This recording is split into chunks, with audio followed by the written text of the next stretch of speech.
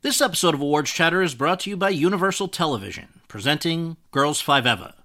Girls 5 Eva follows a one-hit wonder 90s girl group who attempts a comeback while hilariously navigating family and relationships, plus the joys and pains of middle age. The show stars Sarah Bareilles, Renee Elise Goldsberry, Paula Pell, and Busy Phillips. Don't miss the series critics call the funniest show on television. Girls 5 Eva is now streaming on Netflix and is for your Emmy consideration for Outstanding Comedy Series and all other eligible categories. When you need mealtime inspiration, it's worth shopping Kroger, where you'll find over 30,000 mouth-watering choices that excite your inner foodie. And no matter what tasty choice you make, you'll enjoy our everyday low prices, plus extra ways to save, like digital coupons worth over $600 each week. You can also save up to $1 off per gallon at the pump with fuel points. More savings and more inspiring flavors make shopping Kroger worth it every time. Kroger, fresh for everyone. Fuel restrictions apply.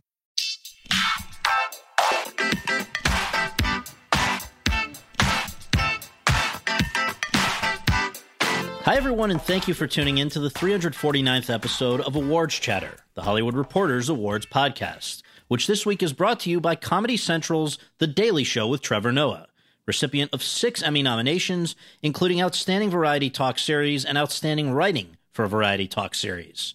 For your consideration, The Daily Show with Trevor Noah, new weeknights at 11:10 Central on Comedy Central. I'm the host, Scott Feinberg, and my guest today is one of the most interesting and exciting young talents in Hollywood today. He is the son of Egyptian immigrants, and while grappling with how to conduct his life as an Arab-Muslim millennial living in America, became an actor, stand-up comedian, and eventually the co-creator, executive producer, co-writer, and star of Hulu's Ramy, a semi-autobiographical show which the New York Times has described as, quote, a quietly revolutionary comedy, close quote, which was honored with a Peabody Award earlier this year, and for which he personally won the Best Actor in a Comedy Series Golden Globe Award earlier this year, and is currently in the running for both the Best Actor in a Comedy Series and Best Directing for a Comedy Series Emmy Awards. Ramy Youssef. Over the course of our conversation, the 29-year-old and I discussed the evolution of his relationship with his faith, the early emergence of his passion for storytelling and comedy, how within just a few years he graduated from a small part on a Nick at Night show to anchoring an edgy show of his own, the second season of which dropped during the pandemic and, like the first season, clocked in with an impressive 97% favorable rating on Rotten Tomatoes, plus much more. And so, without further ado, let's go to that conversation. Hey, it's Kaylee Cuoco for Priceline. Ready to go to your happy place for a happy price? Well, why didn't you say so? Just download the Priceline app right now and save up to 60% on hotels. So whether it's Cousin Kevin's Kazoo Concert in Kansas City, go Kevin, or Becky's Bachelorette Bash in Bermuda, you never have to miss a trip ever again. So download the Priceline app today. Your savings are waiting. Go to your happy place for a happy price. Go to your happy price, Priceline. With Lucky Land Slots, you can get lucky just about anywhere. Dearly beloved, we are gathered here today to... Has anyone seen the bride and groom? Sorry, we're here. We were getting lucky in the limo and we lost track of time. No, Lucky Land Casino, with cash prizes that add up quicker than a guest registry. In that case, I pronounce you lucky. Play for free at LuckyLandSlots.com. Daily bonuses are waiting. No purchase necessary. Void where prohibited by law. 18+. Terms and conditions apply. See website for details. Ramy, thank you so much for joining us on the podcast. Great to see you. You have no reason to remember this, but I actually met you before I had seen your show or knew anything about you. I should have felt luckier than I did. I didn't realize that this was at the upfronts. The year going into the first, I guess it would have been around the time of the first season or before. I'm trying May 20, maybe 19 in New York. Yeah, so in New York, yeah. And that was a pretty cool room. I mean, that was like Hulu's big coming out of all their great talent, and I just didn't know how lucky I was at the time. Oh my gosh! Now I've caught up and Happy to speak with you. So on this podcast, we always begin with just a few basics for people who may not know. Where were you born and raised, and what did your folks do for a living? And I just want to ask before you answer that, if you wouldn't mind setting up what I find to be one of your funniest stories about how you, of all people, grew up with a photo of Donald Trump on your home wall. Yeah, it's very the answer to all those questions, really leads back to that photo.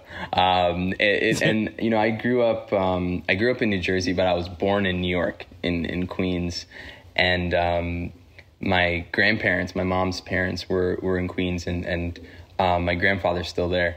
But we went to Jersey, and my mom had a master's in French, but she really kind of dedicated her life to having us. My grandfather was an interpreter for the Arab League and then the United Nations, and so they were traveling a bunch, and it's kind of what brought them to New York. And my mom was kind of like, okay, cool, I kind of got to travel a lot as a kid and do all that, and I want to raise my kids. And my father was he came to America. He was a travel agent in Cairo, and he would kind of show Americans the pyramids and stuff, and so his English was really good. And then he had met people who he'd given tours to who were always like, hey, come visit us, sometime in America. And so there were kind of like some real characters that he came to visit. Like, I think the first place he landed was Montana. And then, wow. And then started working as a busboy in hotels, then eventually became a hotel manager at the Plaza and worked for Trump. And so we had this photo. Yeah. Oh man. Well, so that's you can't. That's what do they say? Stranger than fiction, right? So truly. But so you, for people who we're walking the line, I guess, in this conversation between people who have seen and are totally immersed in the world of the TV show Ramy, and people who we want to kind of tease it for. So I guess one thing I would say, this is a show in which we see kind of the identity dilemma of an Arab Muslim growing up in America, and that while the guy you are playing, as I understand it, is certainly not you obviously shared quite a bit of experiences in common with him. And so one of them, I guess, that I would be interested to know is just what role did religion play in your own life growing up? Did it fluctuate in the way that we see it do with quote unquote Ramy on the show in terms of, just deciding where you fit in it all? Yeah, it's a really good question. I mean, I think that we grew up, and I think a lot of immigrants can grow up this way, but there was this panic we don't want to lose where we came from. We don't want to lose who we are. And so I think for probably the first 10 years of my life, my parents would only speak to me in Arabic. It's like we need to make sure that you get it down. And then at a certain point when they'd been here kind of long enough, they even started switching into English. But that was something, it's like, okay, we're going to hold on to that. We're going to hold on to culture, and we're really going to hold on to faith. And so I think the way that I grew up with it was kind of interesting, because I knew at a certain point, I could tell even early on, I was like, some of this, I don't know what part of it is the religion, what part's the culture. And I think that that's so much of what the character is trying to kind of parse through as well, is like, what is hearsay or what is kind of tradition and what is actually the spiritual journey. And those things get really conflated. I did feel that in my life. I could see that kind of in my family, where I'm like, wait, is that the Quran, or is that like one of our uncles in Egypt? Like where does that rule come from? Where does that principle come from? Like, is that actually is that actually our tradition, or is that, something from this family? And so I think there was definitely a confusion in that in real life, and that's something that is rooted in the character. But I also remember my dad. My dad is also the guy who, like, the only sibling that came to America of his family. And so he's the kind of dude who was like, look, like, I want you to make your own choice. And my job is to kind of show you the religion, and then you're going to do what you want to do. And I know you're going to do what you want to do. And I think that kind of mentality around it made me feel like it was my choice. And I really did want to. I really felt connected to fasting and praying and really kind of knowing that there's kind of something else that always felt really real to me from a young age. Now, I know you were also separately in some places, if not from your dad, but elsewhere, getting the message. And the way you've put it was, quote, the only messaging I was hearing around faith was you need to be perfect or you can leave, close quote. Now, again, as you're saying, that wasn't necessarily coming at home, but that's something that I think anyone of any religion can maybe relate to. Like, I'm Jewish, and I think, is it hypocritical of me to go to synagogue on the high holidays when I'm pretty worthless the rest of the year in terms of my observance? And it sounds like in your own way, there were questions of degrees, right? About is it how committed or lax can you be without totally canceling your other contributions out, right? Well, to be clear, the messaging from my dad was you have a choice to be perfect or imperfect. So that was the allotted freedom, which is, do you want to fully submit or be a heathen. I think my parents always struggled with, I do think that they, and I can see it from their response to the show, even though they wouldn't clearly kind of tell me that they're more open to how things are interpreted. That wasn't really the messaging so much, but it kind of was how they lived, where it's like, okay, like, we're trying to be good people, and we are going to have slip ups, and we're going to have faults, and we're trying our best, and we're doing what we can do.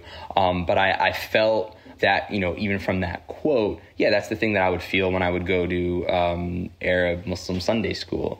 That's the thing that I would feel when I was kind of looking at the way our community was talking publicly, because there's a certain dialogue that happens in the public space, and then there's a certain reality that happens privately. And I think that's really what our show is trying to dissect, and that's the kind of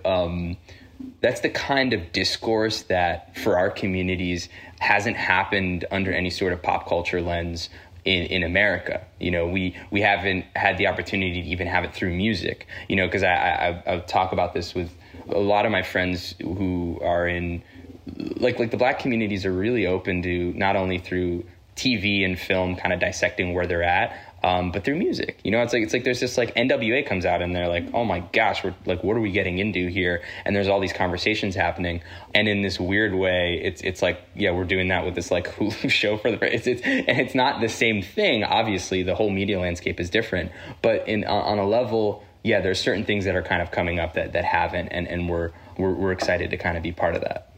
So another thing that comes up in the show that I want to ask you about, and just in terms of your own life, was September 11th. I'm a few years older than you, but I was also in school at that time, and I'm sure we had very different experiences. And the way you talk about it on the show is just that there was sort of a before and after for you. Forget about America at large, which certainly changed, and all of the world. But can you just explain how your own life was impacted by 9/11?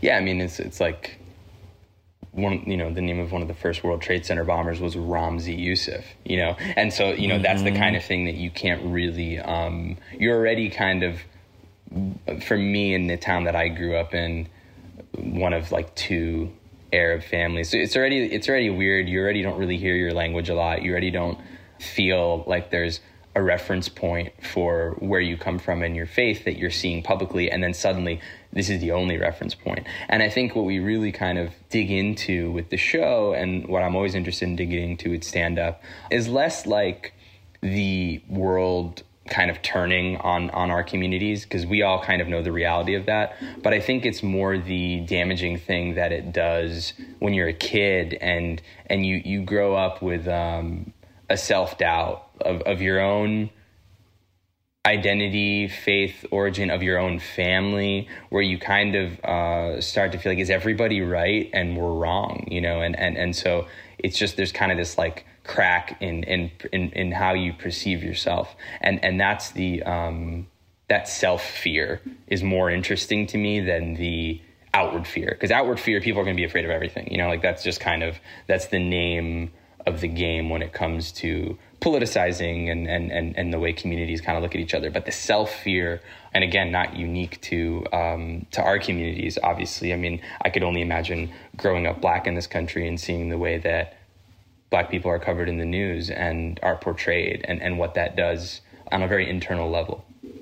Well, in terms of, I want to ask you about just external depictions, because I know that throughout the rest of your childhood, you've talked about the fact that there were some people who handled the depiction of Arabs or Muslims in ways that you found to be admirable. I think you've talked about Jon Stewart as one of those. On the other hand, you and I both grew up with 24 and Homeland and some of those other things. And so I just wonder if you can talk, because, as you say, Ramy is different than anything we've really seen on American television. Can you talk about what was on American television before Ramy for an Arab Muslim growing up in America? Yeah, I mean, from the point of view of a kid, it's even hard to I was talking about, it's kind of hard to claim Aladdin, because you'd be like, well, where's he from? And they'd be like, Agrabah. And you're like, well, that's not real. Like you can't figure out what, you're like, could we say? And you're like, I don't know. Probably not. But he's blue, right? It's like he's got a blue friend, and you're like, yeah. All right, well, I guess that's a strike. There's not a ton, I mean, it's hard to even, it's the ones you talked about, obviously. And I always kind of say, I haven't seen more than the first season. My biggest frustration with Homeland is how good it was. It's a great show. It's so good. I remember, that is the definition of guilty pleasure, where you're like, man, this is some really good propaganda. I mean, they have done just an amazing job at completely dehumanizing us and making us look like animals. Wow. Way to go. But yeah, they're just avoid, definitely avoid in terms of nuanced public discourse. And then in media, we would always kind of grasp at stuff. I remember when the film America came out in that was a great Sundance movie. And that was kind of a good point to be like, oh, cool, here's something, and Shireen Dabbas, has directed, 6 episodes of our show now, which is awesome. So it's a growing community. Yeah. Well, tell us a little bit about the roots of your interest in both storytelling and then sketch comedy, because I think it started pretty early and evolved. I don't want to go beyond, let's say, beyond high school yet, because that's a whole separate question I'm going to ask you. But up until high school, what was your involvement with storytelling and comedy? I mean, I had a camera really early on. That was a big fascination for me. I want to say it was 3rd or 4th grade I got one. And I remember just really having fun going around the neighborhood making things. And we had the old Windows Movie Maker and just so slow. Everything's slow. The viewfinder's black and white. It's just, you spend hours doing it. But I really spent a lot of time doing that at an early age. And I really, my uncle, just the uncle that shows you stuff you're not supposed to see. We go see my grandparents in Queens, and he lived with them, and we just go in his room, me and my sister, and just Carlin records. We're just listening to Carlin and watching.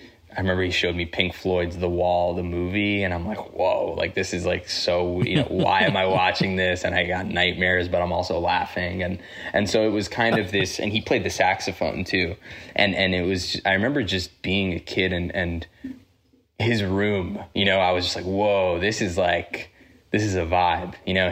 He'd sneak cigarettes and light incense, and he had his sax, and we're listening to music and comedy. And so that was really very influential for me to kind of feel oh, there's this person in my family he's an artist. I mean, he really is the funniest person I know. And so that was kind of my intro into stuff. And then it kind of ramped up going into high school. Well, and in high school, so that's where sketch comedy enters the picture. How did that come about? Were you just a funny guy to begin with? I don't even know that I viewed myself as funny. I think I just kind of had a knack for making, knowing how to make a thing. I went into TV production class because, you're trying to stack electives, and I knew okay, I know I've loved making things, and I can kind of go into this, and this is better than most things. And there I kind of started to hook up with my buddy Jonathan Braylock, my buddy Steve Way, who's on Ramy now. And actually me and Jonathan and Steve are developing a show for Steve right now, you know, so it's that original crew from high school. We're creating this other show, which is really cool. Our buddy Kyle Coolidge too. We all started making things, and really we were inspired at the time by the sketch scene that was happening in New York. John was a couple years older than us, so we met him. We were freshmen. He was a senior. Then he goes off to NYU Tisch, and he's like, yo, there's a lot of stuff going on here. There's Derek Comedy, there's Hammer Cats, there's Britannic. And so we're watching all these dudes, you know, Donald Glover, Nick Kocher, Brian McElhinney. We're seeing them do all, and Jenny Slate at the time. It's like this heyday for sketch. And I remember we walk into UCB. I was like 16, I think, or and I went to UCB 16, 17, I don't know, like, and I'm watching this stuff. And then at a certain point, I saw Jenny Slate's one-woman show, and she was doing live performance and then intercutting with video. She was kind of playing all her family members. She's doing this, like, wow, this is right before she gets onto SNL.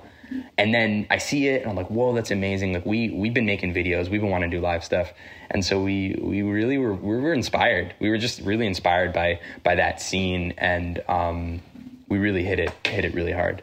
Amazing. So there is, I guess, at that point, still the expectation at home, though, that you're going to go off to college, and whatever else you do, that is going to be a central focus of yours. So can you just set up what your days came to look like when, let's say you're 19, I believe still living in New Jersey, but commuting into New York, and you have, I guess by that point, met somebody else who is now on Ramy, who was an older influence in terms of getting into the, you know, more just straight acting, right? Yeah. So I end up doing this thing, the Arab American Comedy Festival, which is funny because it wasn't even fully on my radar. And then Jonathan was, you know, he would always be online looking for stuff for us to do. We're trying to get into sketch festivals and do all these things. And he was like, oh, you should like look at this thing. And I looked at it, I'm like, oh yeah, I'm going to go into that.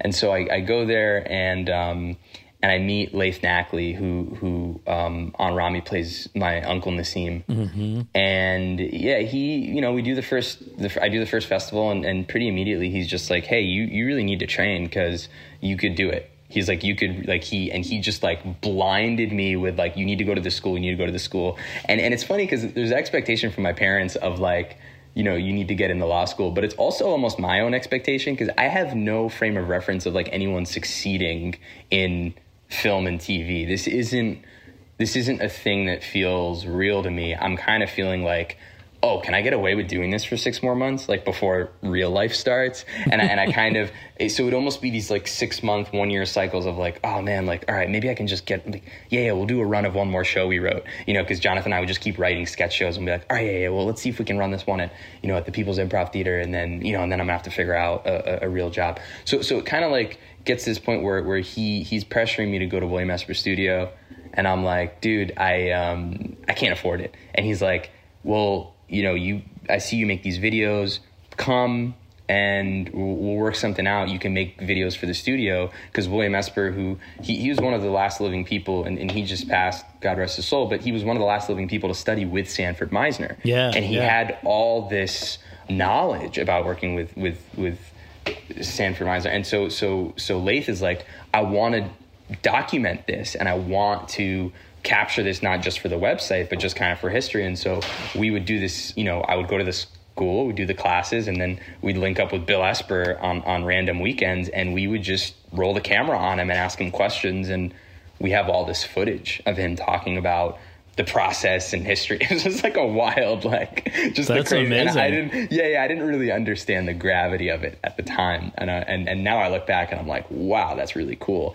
And it allowed me to go to the school, and it allowed me to kind of juggle that. And so I was kind of, I had a crazy situation because it was like, I'd wake up, I went to Rutgers at Newark, and I chose the Newark campus so I could be close to New York. So I wake up, I go do some classes, and then I commuted into the city. I had a job at the Apple store. I'd go work a shift at the Apple store, and then I'd leave that, and then I'd go do a night class at William Esper.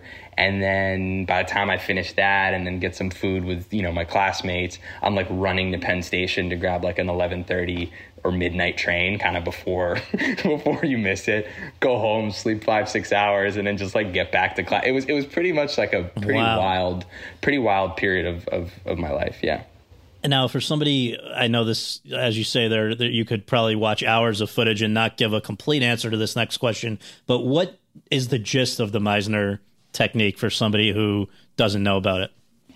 It at its simplest, and this isn't, I'm not going to give a great explanation, but I think that at its simplest, it was like, how do you operate from imaginary circumstances? And in order to best create those imaginary circumstances, it's about kind of grounding yourself in your actual emotions. And so it's less like I'm going to cry in this scene as I think of like the death of my grandmother, because if you only use the death of your grandmother, it'll expire at a certain point. At a certain point, you'll have processed it. But if you can be in touch with that emotion, that base fear, that base loneliness, which will always exist, like we'll never really get rid of it. But if you can tap into that and then link that to imaginary circumstances, then you have something that never runs out. And that was always kind of to me, the boiled down premise. And it really excited me because you have to strip yourself down in that kind of work. And it made me a comedian, actually. Like, I don't think I was one before I did Meisner. And then I did Meisner and I was like, oh, now I know. Like, I was doing comedy to cover up my feelings. Now I actually know what feelings I was trying to cover up. I didn't even know what they were. And now that I know them, now I know how to write to them. Mm-hmm. Interesting. So at a certain point, somehow you're also fitting in auditions, I guess, professional auditions in that crazy schedule. And I believe that the thing that really maybe led you, I don't know if this is directly what led you to stop the school portion of your day, but you land a part in LA for the first time. Can you set that up about just what led to you leaving school, how that was received at home, and then head out west? So the shortest version of kind of a long answer is I was doing all these things and I don't think I was doing them particularly well. Like I'm definitely like going to all these places, but I'm totally failing classes at Rutgers. I even like crammed in a UCB sketch writing class that I got kicked out of because I showed up late too many times. And it was like the third late. Like I remember showing up, I had printed all these sketches I wrote at the Rutgers Newark Library, and then I jumped on the train and I showed up, 20 minutes late with a stack of scripts. And I'm like, I wrote the thing, and they were just like, yeah, you gotta go. Like we have a strict UCB tardy policy, so I get kicked out of this sketch class. But I'm super stressed. At a certain point, I got this thing called Bell's palsy, which half your face, you basically lose control of, like, there's 37 muscles on each side of the face. And yeah, they kind of go dormant. And so some people get it and they'll wake up and, they have it for a couple days, couple weeks. I ended up having it for 6 months. And it was kind of this like really formative like time of my life. It was after I'd gone to Esper, like just, it was really around when I started Esper, maybe a couple months after. And so I kind of had this decision to make. I kept going to acting class, but I wouldn't perform. I was just watching, which I think was probably very beneficial for me, because a lot of times when you have to perform in an acting class, the other people are up, but you're just thinking about like when you're going to go up. And so I kind of had this like window of time where, I'm just here. I don't have to have stress about performing. Like I'm just going to watch. I learned a lot. But basically when that ended, when I was able to kind of, get healthy, I kind of used that with my parents to be like, well, look, I got this thing because I was so stressed out. They don't know what causes it. But stress is one of the factors. And so they never would have let me drop out of college. But I think because they had seen, they'd seen me like sick for the better part of a year, they kind of were like, all right, well, let's not stress him out, otherwise it might happen again. So that was like in December, and in of my, I want to say it was like my 5th semester. It was in December, and then I left school, and I was doing auditions as I got better. And then, I booked this, I think like 2 months after I gotten better, I booked a small part on an MTV show. It was like a one-liner. And Mark Hirschfeld, the casting director, then like 4 months later brought me in for, this show. He was like, hey, come read for this thing. And again, I kind of show up late, disheveled, half memorized. And I kind of read it. And he's like, hey, look, just go work on it in the hallway, come back in. And I come back in and we do it. And I'm like, dude, are you sure you want me to do this? It's written for like a 50-year-old guy. And he's like, no, I think you have a read on it. And I'm like, okay. And so I go out and I come back and I just kind of do my thing and I'm improvising a bunch. And that happened. And then I left school. I think like that happened early December. I left school by the end of December. And then mid-January, just get a call. Hey, can you fly to LA? And I go and I read for it. And then by April, I was living in LA and shooting this show. This show was on Nick at Night, right? This is See Dad Run. So you're 20 years old. You arrive in LA. You're living alone for the first time. You're shooting this on the Paramount lot. And you've talked about the fact that aside from just this being a pretty kind of heady thing to begin with, you're still, there's still this part of your life that's always been there involving your religion, where you've told this story that I wonder if you can share again or maybe expand about, where you're on this oldest of the Hollywood lots, stopping as you do 5 times a day to pray and thinking, has anyone else at Paramount ever done this? Right. I mean, this and how to balance these two different lives you're living essentially. Yeah, I do. That's, it was a very distinct thing of kind of, I go to my trailer and pray and I'm thinking, I'm sure someone else has done this at this lot, but I just don't know who, and there hasn't been anything made on this lot that speaks to the reality of not only my life, but so many people around the world. Right. I mean, and I think people forget that the entire world watches the things that come out of the Paramount lot. And so there's this thought that hits me at the time really clearly, even before I booked the role, where I knew, because it had been pouring into my sketch, I knew I wanted to make something that filled that void, that we're talking about, that I had always seen.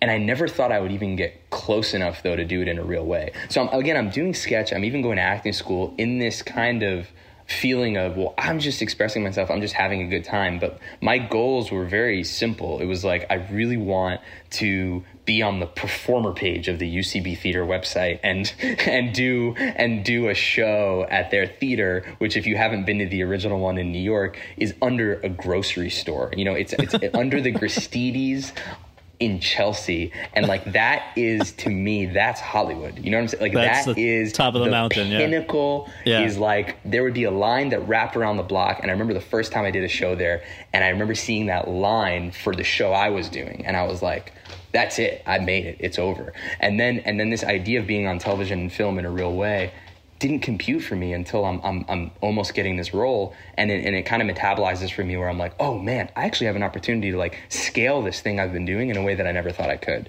And if I can get into this, and I remember like before booking the role, I'm like, if I can just get this thing, I know it's not the thing that I want, but I know it'll get me to the thing that I want. This would change everything, and it did. And it was the best first working experience I think I could have had.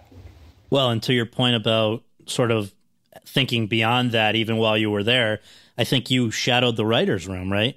Mm-hmm. Because that would seem to be a sign that you had grander ambitions.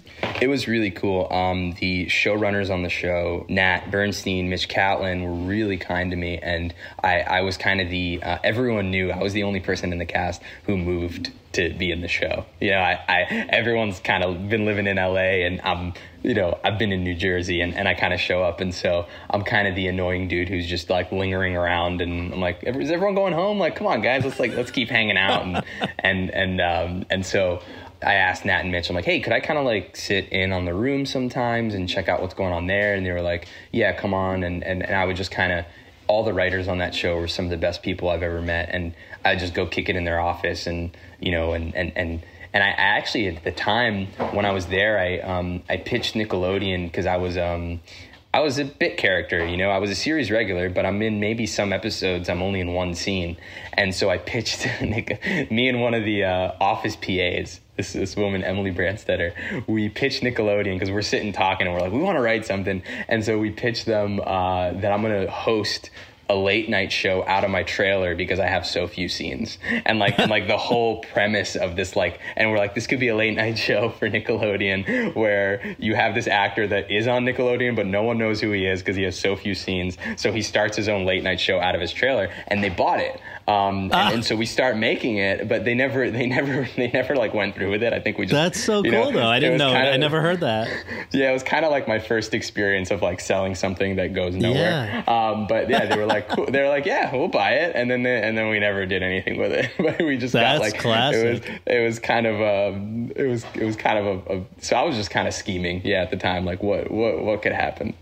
Well, let's talk. So, as you say, you're new to LA. You don't necessarily have that much else going on outside of this smaller part on the show.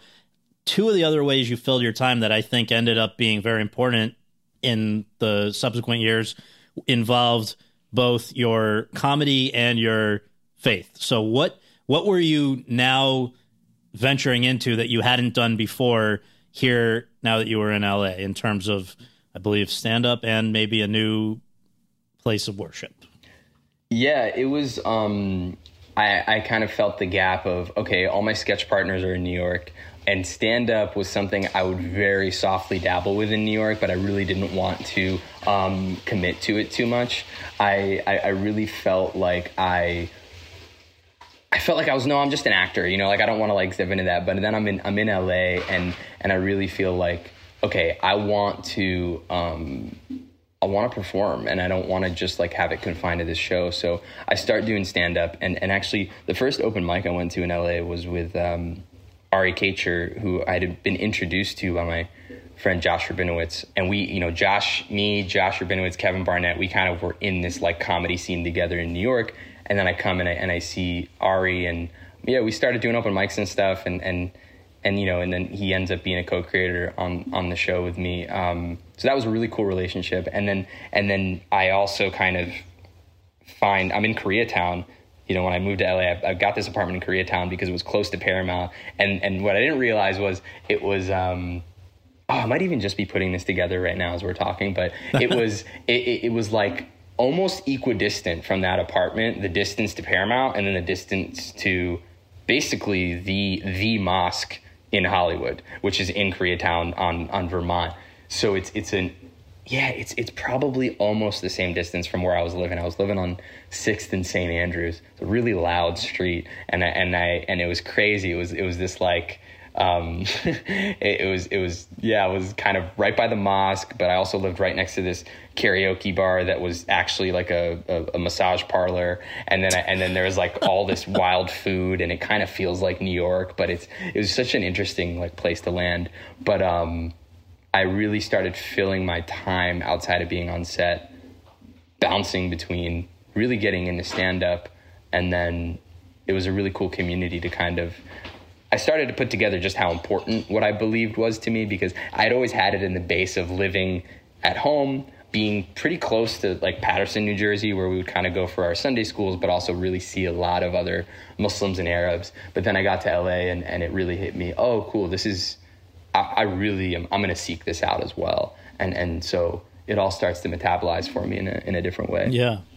And as I understand it, the stand-up, started going to the extent that maybe you weren't yet polished, but you were into it enough to, on basically, as I understood it, the show for Nick is shooting 3 weeks a month. The 4th week, you're going back to New York to do stand-up. You're doing other roles that you can, I guess maybe this is after. So Nick runs from the show on Nick runs 2012, 2014.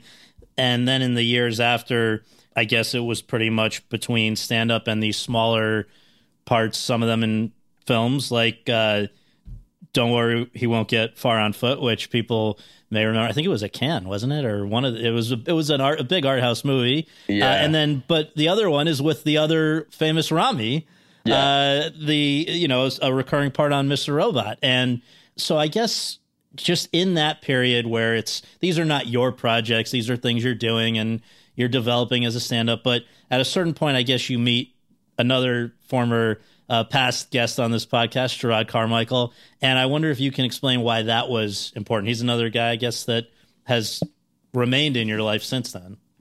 Yeah, so a part that I kind of forgot that leads to this in a way, but I'm in that kind of balance between 3 weeks of work, 1 week off. I'm running back to New York, but also one of my co-stars on the Nick at Night show is Mark Curry from Hanging with Mr. Cooper, who is a legendary stand-up. And I remember I'm telling him, I think I'm really starting to do it more. And he's like, really? I want to come see you. and he's like, where are you performing? And I'm like, I perform at Flappers in Burbank. It's far. You're not going to want to come. And he's like, oh, I live in Studio City. Yeah, I'll come.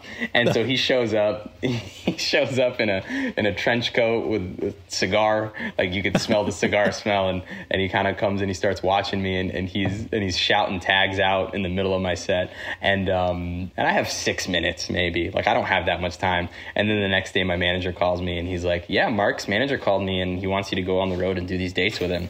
And so I start really cutting my teeth opening for him, and not just opening for him, but opening up in like his rooms, which is so much different than what I've done. Like I'm doing sketch comedy again at kind of like these Brooklyn-y, like liberally UCB type spots where you're getting mm-hms and you're getting like claps and like, whatever, like all this vibe. And then I walk into Mark Curry rooms and I'm like all black audiences, and they would, if you're not good in the first minute, they're like, okay, cool, we'll just talk. Like they don't even, there's not even heckling. It's not even anything like that. It's just kind of like, oh, okay, we'll just wait for Mark, And so I'm bombing, man. Like I'm eating it. But I'm on the road and I'm so alone. I'm sitting in a hotel room. And I just remember eating it one night really hard in Miami with him. And I spent the next day in the hotel room and I just wrote a new act. I was like, I can't do what I did last night. I need to figure out how to make the jokes that I thought worked actually work. And I need to like actually talk about something. And it kind of started to be like, there were some jokes I wrote in that hotel room that ended up in my special. Like it was really probably one of my favorite experiences opening for him. And then later I, through Ari, who co-created Carmichael's show, became friends with Gerard. And like we pretty much hit it off immediately. He really liked my stand-up at that time where it was at. He asked me to open for him on the road for his special taping, all that kind of stuff. And we pretty quickly kind of were feeling like I had just done all this multicam. They were doing a multicam show. And the original genesis of Ramy was, why don't we do an Arab Muslim family to pair with the Carmichaels? That, we had this kind of initial dream of let's do a block on NBC, like the Carmichaels, then the Youssefs. And we started there. And then, pretty quickly we realized this isn't going to serve my stand-up and it isn't going to serve, I'd put together like a sheet of what character descriptions and episode ideas and whatever. And we're kind of like, I don't know that this necessarily fits into like an ABC story on a multicam. and anyone who's seen the show would realize that we certainly utilized the single cam format in to all its glory. But that was a really exciting time because it grew from, I was doing some bit parts, but I was not a good auditioner. I remain not a good auditioner, but we knew kind of, oh, cool, there's something brewing here so I lived, for a couple of years, just solely stand up, just solely this idea that, it could pay off. Now, when you mentioned sitting in that hotel room, I've got to while you were out with Mark Curry saying, I got to do something different. Was that thing that you sat down and wrote, was that where you started to think, all right, maybe let's get a little bit more personal and talk about some of the things in terms of my relationship with my religion and all of that, which then, because I think the thing that you and Gerard hit it off, one of the reasons that, from what I understand, was that you guys are among the few people maybe in this town who are comfortable openly speaking about how you both are observantly religious with your respective faiths, right? So was that the thread from Mark Curry through Gerard through coming up with this initial idea of what a Ramy show might be? The thread with Mark in that hotel room was very much, it was more kind of this feeling coalescing in me where there would be jokes early on that I was telling that I thought were funny, where I would kind of write a joke and I'd be like, oh, they're going to like this. And there's nothing worse than that being the reason you're telling a joke and then they don't like this, you know, like they're like not into it. And so I think the thing that coalesced there was this understanding I kind of made with myself, which was, if I'm going to bomb, then at least I need to believe in what I'm saying. Like I need to believe in the joke. And the only way to believe in the joke is for me to be putting myself in in a situation where I'm feeling vulnerable about something, or I'm kind of sharing something. And so that opening, really solidified for me there. And it kind of started to change the way I was writing. And because sketch is so much different than how you approach stand-up. And I was writing stand-up as a sketch performer. And then it was kind of this weird convergence of dropping some of the sketch elements, having a lot of the Meisner training hit me in a certain way, and just the humiliation of bombing in front of a black crowd at a comedy club in Miami or in Baltimore is truly will get anyone to change their life. So there's that, and then I then kind of started really digging into a formative conversation I had with Gerard that was more me just putting out the desire. We were talking about making something together pretty quickly.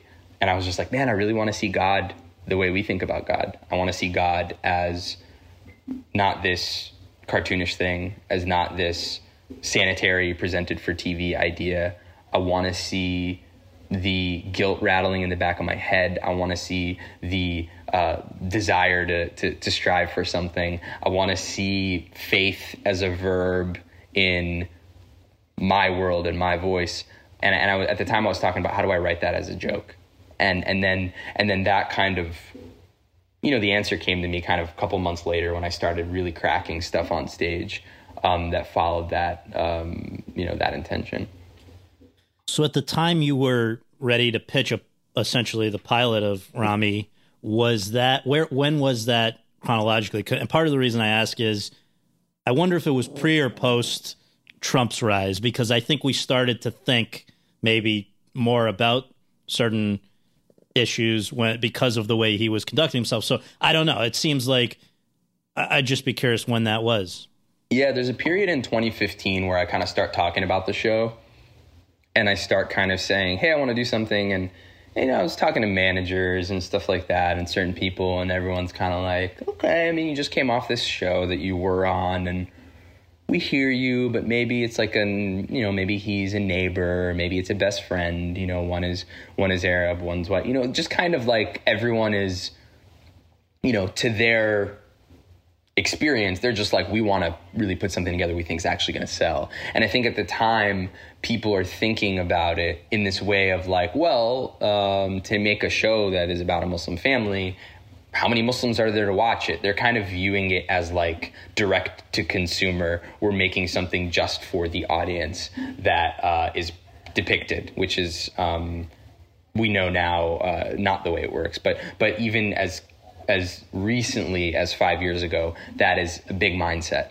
And so I remember kind of having that floating around, but then I remember also talking with Gerard and we were just like, nah, we'll figure it out. Like, fuck that. Like, we can find a way to make this work. And so I know that I got to build it out through the stand-up, but then, 2016 happens. We knew right away. I mean, I'd been putting together characters and stuff, but we genuinely, like, I could probably find the screenshot like the night of that happening, and we're like, well, yeah, we're gonna sell the show. Like we're like writing to each other, and we're like, we're gonna sell the show, and Gerard's like, yeah, and I'm like, yeah, and not even on some like. Again, it's not on some advantageous, like, thank you, Donald, but it's more like, we already knew we needed the show. I already knew we needed the show. Right. But I'm like, okay, cool. Like, so this is what it's going to take. It's like, it takes another terrible thing to happen in order for people to make a move. And it's why I do feel like Hollywood is, is very corporate on that level. It's a corporate America organization in terms of, what it takes to make something happen.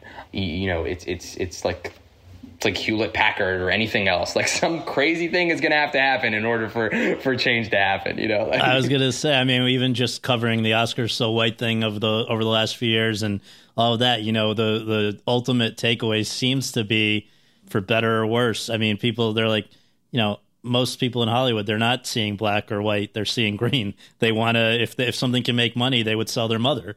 And so anyway, so you sell or you make the pilot, you get the opportunity to make this pilot. But I want to just come back to that idea of how you versus quote unquote Ramy, where the difference is, because you've said, and I love this quote, "I think of him as myself, but if I didn't do stand-up, we decided that the only sci-fi element of this world is there is no stand-up comedy," close quote. Can you talk more about that? Like, what does the absence of stand-up make this guy that it might have made you? It's the absence of passion. It's the absence of expression. It's kind of having this character be more stuck than me. So I feel like his base issues and questions stripped back are mine. But then his next step kind of happens when you don't really know how to be and you don't have an outlet. And so we really knew right away we don't want this dude to do stand-up, mostly because it's really so unrelatable. Like, I think in wanting to create a character that people can relate to and then see a world that they thought they couldn't relate to make him any sort of artist felt ridiculous. Like I don't think that most people in the world really empathize with the grind of an open mic. You know, like I don't think anyone cares. I really don't. And I think we kind of felt that right away. And so that was one of the earlier choices for sure. That's great. So the show gets obviously the pilot gets picked up. You do your first season, and I guess one of the things that's come up a lot, you know, people try to always have reference points, and they say, oh, well, you know, it's Louis because there's a regular guy going around and we're seeing his ups and downs, and it's not about teaching us, but it's about just observing what he goes through. Then, oh, it's Master of None because of the second generation experience. Oh, it's Fleabag because of the Frank sexual stuff. I'm looking at it, and I'm even thinking about, I'm an old movies buff, and I'm thinking about Marty. I don't know if you ever got a chance to see, you know, where it's like a guy who's sort of unlucky in love in a sense, but has his buddies to commiserate about it with. Were any of these things or any other things on your mind in terms of reference points as you're now sitting down with your writers to map out a first season? You know, I've never watched all of Louis, because I remember seeing it and pretty quickly being like, oh, I don't want this to seep into me because I actually love it so much. Like, I think I can, like I genuinely want to watch Louis when I'm done making Ramy, because I remember really feeling that and just being like, whoa. And so I think Louis is an inspiration in so much as I think he doesn't, and I don't know, I'm not going to say he doesn't get the credit, but I think it needs to be noted that, you know, this is the first person really who's kind of like, I'm editing it on my laptop, you know, and it kind of creates this ability for, because, you know, he had Lucky Louie and then he gets to do Louis and he kind of proves this is how much better it can be if the network leaves us alone, you know, and so we benefit from that. We benefit from that infrastructure as we roll into our show. We benefit from Master of None. We benefit from Atlanta. So we are, like, in terms of just an overall arc of productions, of course, we are, you know, in lineage tied, but in terms of, I think, what we're providing and what we're doing, I think we're wholly our own thing. And so I think when people try to say any of those things, that's really what they're getting at, which is like, oh, like this is more in that than the link between Seinfeld and the Carmichael Show, right? So that is, I think, we're talking more about like family trees, but wholly, I think, like what we really looked at as reference points for us was like The Graduate. That's what we talk about. You know, like we talked about The Graduate. We're like, look at the way they say things with shots. I mean, I met his parents in that movie in the first frame. I didn't even see their faces. I'm seeing the back of their heads, and I know exactly who they are, and I'm seeing what he's going through. He's a fish out of water. I remember I would talk about this scene in The Graduate that blew my mind when I saw it, when he's at the hotel. He's never had sex, and he goes to grab a hanger, and the hanger's stuck, and he looks at it because he's never even been in a hotel. And like, and he doesn't know that hotel hangers, they don't let you take them off. And I'm like, that's the kind of Lost I want. It's not just the overall predicament. It's like, what are the nuances within it? So it's not just like, oh, he's having guilt because he's having sex. He's also like trying to fill up condoms, and he's also like trying to like have he has his weird reasoning. And I'm like, that's the kind of depth that I want. And then I think we just kind of really looked at landscape wise too, when we were talking about stuff where it's like, yeah, we don't want to be like full dramedy. We want to make sure we're also going for jokes. And so all these things are really kind of influential for us as we're, making this. Very interesting. Well, I want to just mention a few things about the show before I ask the next question. So just in season 1 out of the 10 episodes, I think there's 3 in which the title character, yourself, isn't even present. There is a character who is, we've referenced them earlier in this conversation, your real life best friend who has muscular dystrophy disorder, treated basically as just one of the guys, which is what you would hope in the real world, but this is not something we're used to seeing on TV. You're dealing with stuff like porn addiction with then Mia Khalifa shows up. You have a conversation with Bin Laden over strawberries. You have an uncle character who probably wouldn't be any more popular with Muslims or Jews, one or the other group, between his various worldviews. Were any of these things, did you at any point get pushback from your partners in this, which I guess were A24 and Hulu? Was there anything where they're saying either, structurally or in terms of content, we don't know about this, Ramy? I mean, there would be stuff that I would send in. I remember the first, the uncle gets introduced in episode 2 of season 1. And I remember sending that first outline into Hulu, and I couldn't sleep. I was like, they are going to be like, why did we pick this up? I can't believe, I sent them this dialogue with this dude saying, name one Jew who died on 9/11. And I'm like, there is no way this lands. And then we get a note about the ending of the episode. And they're like, yeah, do you think just like structurally, should the scenes be flipped?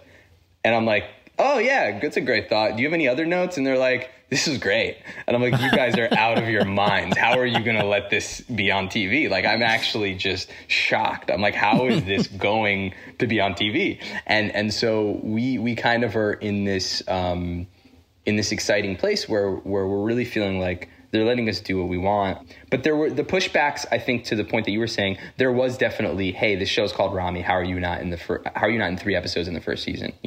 Like, can we really do that? So there'd be little things like that. There'd be like, hey, this episode is all subtitles. Like, is that really like this is an English speaking country? There'd be some pushback on that stuff. But I think in terms of just like partners partnering with Hulu, I mean, A24 really we're very much always on the same page for but and with Hulu really like always landing on that same page too. I gotta say I'm getting to make the thing I want to make, which is really cool.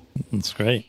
I know we're in our last few minutes. I just want to ask you for one thing for sure about the response to the first season when it dropped, where I want to ask how your family responded to seeing it. I want to ask how the public, including your community. I mean, the Muslim community is a very broad group like any other. Let me leave it at that. Your family and then the community.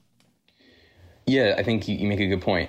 It's very broad in terms of communities, right? Because it's like there's so many different experiences. I think there's kind of like the audience is at a huge disadvantage with a show like mine if you're Muslim, because there is this implicit and, whether it be conscious or subconscious, there's this marketing behind it where it's like, here you go, Muslims, like, here's a show. You got a show. and there you go. And I'm, this show is about an Arab Muslim dude in New Jersey who jerks off too much. That's really what it's about. And if I were to really talk about what the show about, it's about somebody who is trying to fill that gap between who they want to be, their ideals, and who they actually are. So the show is about that struggle more than it is about any one community. But it's inherently frustrating because there's such a scarcity of any stories that are attempting to show a humanizing light of this type of family, and especially ones that don't sit in the context of war. So you might have some shows that are like, oh, here's a good Muslim family, but it's also like, look at the way they dealt with those bombs. It's all kind of like framed under this umbrella of violence. So here comes a show that really doesn't have much of that is centered around something different. It kind of sets up for a natural excitement, and it sets up for a natural disappointment.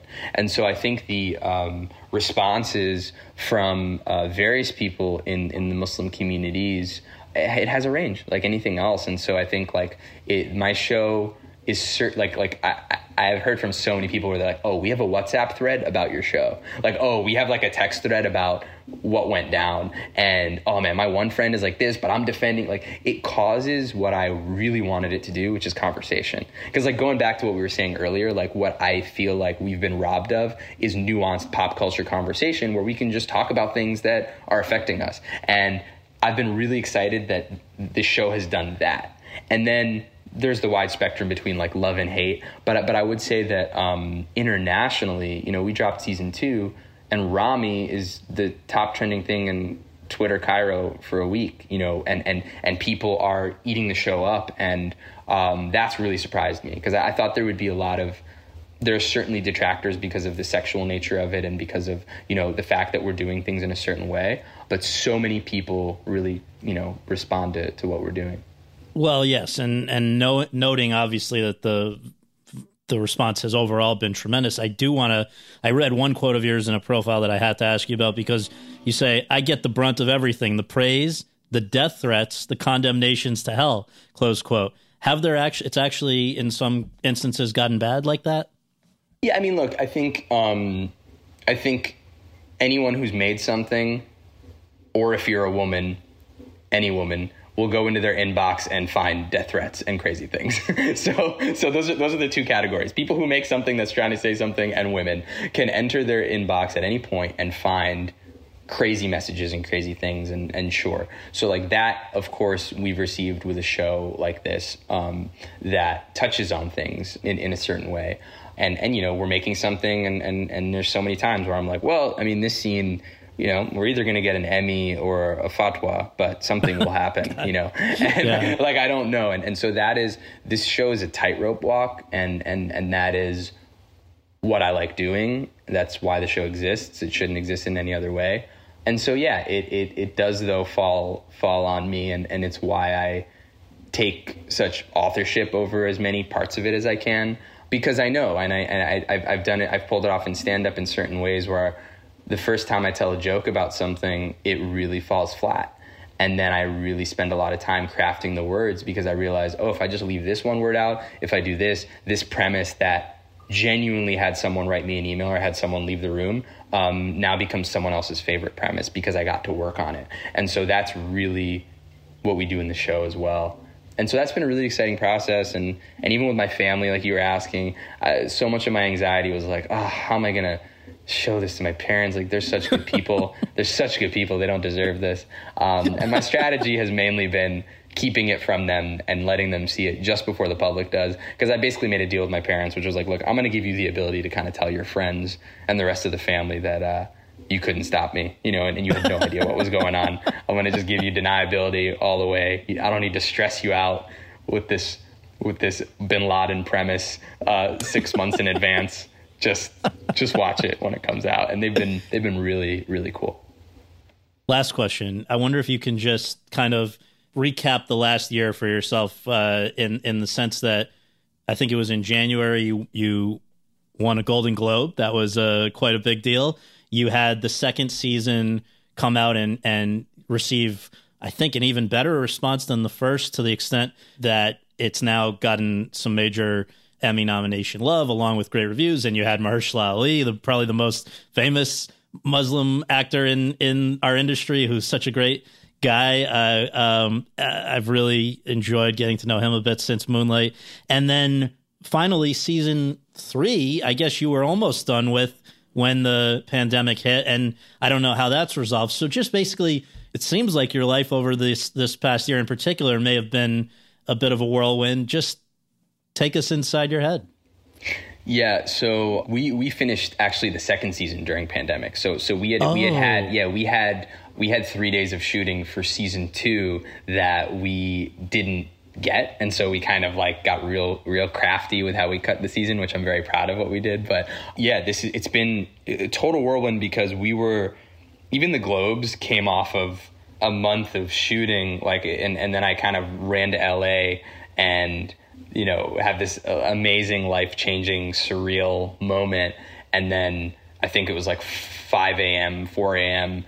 that night, and I got Final Draft open on my laptop because I have to send a rewrite because we're shooting, you know, like we're shooting, and I'm like, got to fix some dialogue and like got to get that over, and I got to get back to New York. And so we're really, it's been very go, and in the best ways, obviously. And then, yeah, obviously like going through what everyone's going through with the pandemic, but on a professional and personal level, super whirlwind. I mean, like the Globe happened, and then a month and a half later, my grandmother passed, who I was very close to. And and so you're like processing that. And then the pandemic happens, and then you're like, oh man, thank God she passed then, because it would be crazy to pass during this pandemic, you know, and so many people are experiencing that. And so you're thankful for that. And then you're like, all right, maybe we'll be able to like wait this out for a month and then go get our reshoots. And then we're like, no, there's no reshoots. Like, no, that's not happening. You're going to cut what you have, and you're going to edit remotely, and you're going to shut up. So we kind of do that. And then the show comes out. So it's been a real whirlwind on that level. But yeah, very, very thankful to be able to put something out, especially at these times where, the show's starting some conversations that somehow kind of align with the global and national conversation in a way that is kind of timely and I feel also timeless, for better or for worse. I think a lot of these things we've been going through for a really long time. So so I've been thankful to be part of something that myself and my co-creators, my crew, my writers, everybody, I'm just really proud of everybody that we're able to kind of make this thing that I like to think, you know, if I wasn't part of it, I'd want to watch it. And that's always kind of my goal. Like, I'm like, there's over 500 shows on TV every year. And I'm just like, we can't be disrespectful. Like, we can't waste people's time. Like if they're going to click play on this, you know, we want it to be worth it. That's great. I can't recommend the show enough. It's so nice to re-meet you. Yeah. And thank you for doing this. Really appreciate it. Oh man, thanks so much, Scott. This is really fun. Appreciate it.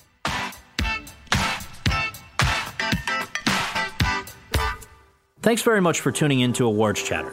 We really appreciate you taking the time to do that, and would really appreciate you taking a minute more to subscribe to our podcast for free and leave us a rating on iTunes or your podcast app, as well as on our Facebook page, which is facebook.com/awardschatter. If you have any questions, comments, or concerns, you can reach me via Twitter at twitter.com/Scott Feinberg.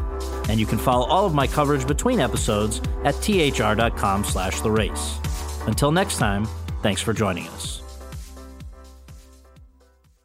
Hello, it is Ryan, and we could all use an extra bright spot in our day, couldn't we? Just to make up for things like sitting in traffic, doing the dishes, counting your steps, you know, all the mundane stuff. That is why I'm such a big fan of Chumba Casino. Chumba Casino has all your favorite social casino-style games that you can play for free anytime, anywhere with daily bonuses. That should brighten your day a little.